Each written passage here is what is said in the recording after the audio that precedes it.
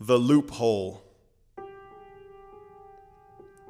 I face the day, overwhelming as it seems from the vantage point of being on my knees, seeing all that is disjointed and broken both outside and within.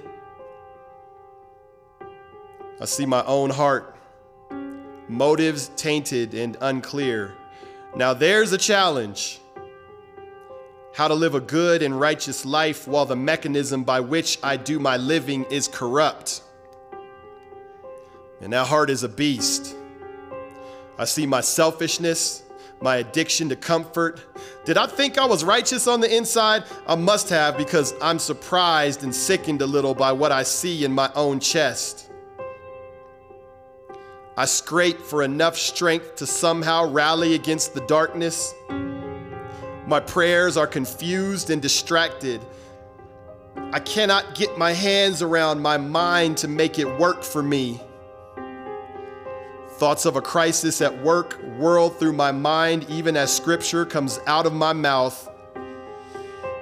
And I am a house divided, trying to stand on broken legs again, trying, frustrated that I can't get it together.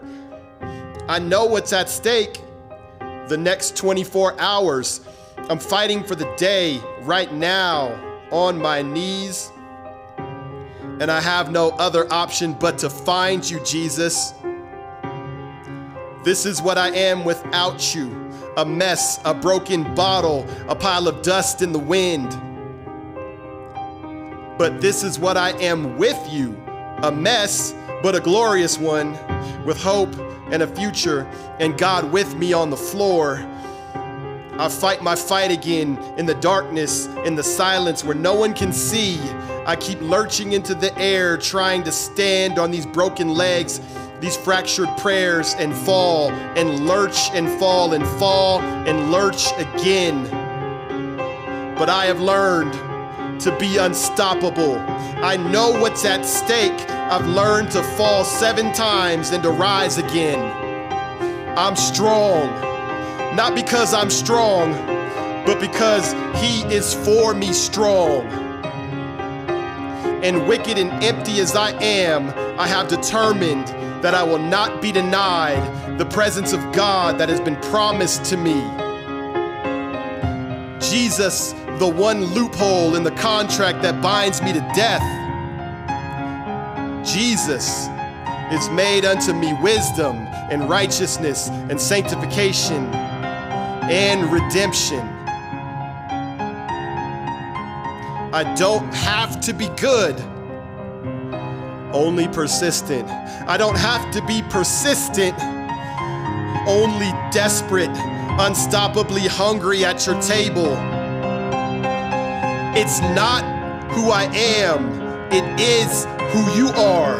It's not where I am, it's whether or not I will accept your invitation to come home. And I do, and I will. And this is my heart and my legs.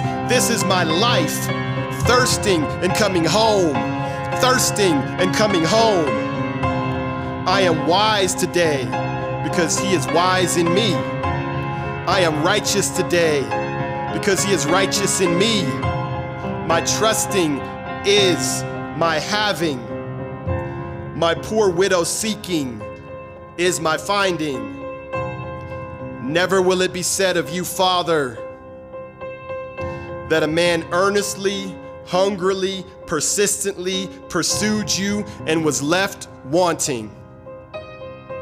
My choke point is my weak desire, my lackluster pursuit, and even this you will cure. Even this you will cure. Today I will love my wife. I will make her know she is a precious jewel. I will hold her face and love her soul. For God, who is love, is in my fingertips. Today I will hold my children and bury my nose in the garden of their curly hair and inhale my joy. And I will teach them of the God who beckons us daily to live rocking our souls with every twitch of his finger, like key in ignition, turning the engine on our vibrance. I will speak of you, God, like a friend, like a father, warm as orange eyelids as we gaze, eyes closed, into the sun.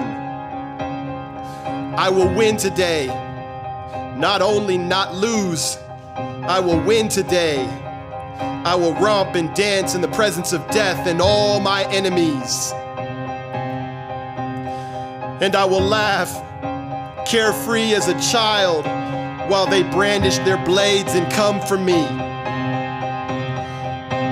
I will see the invisible and dance to the music that the world can never hear.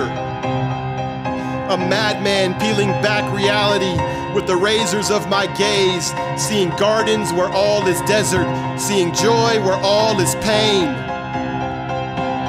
I will be an utter and complete fool for you, my God.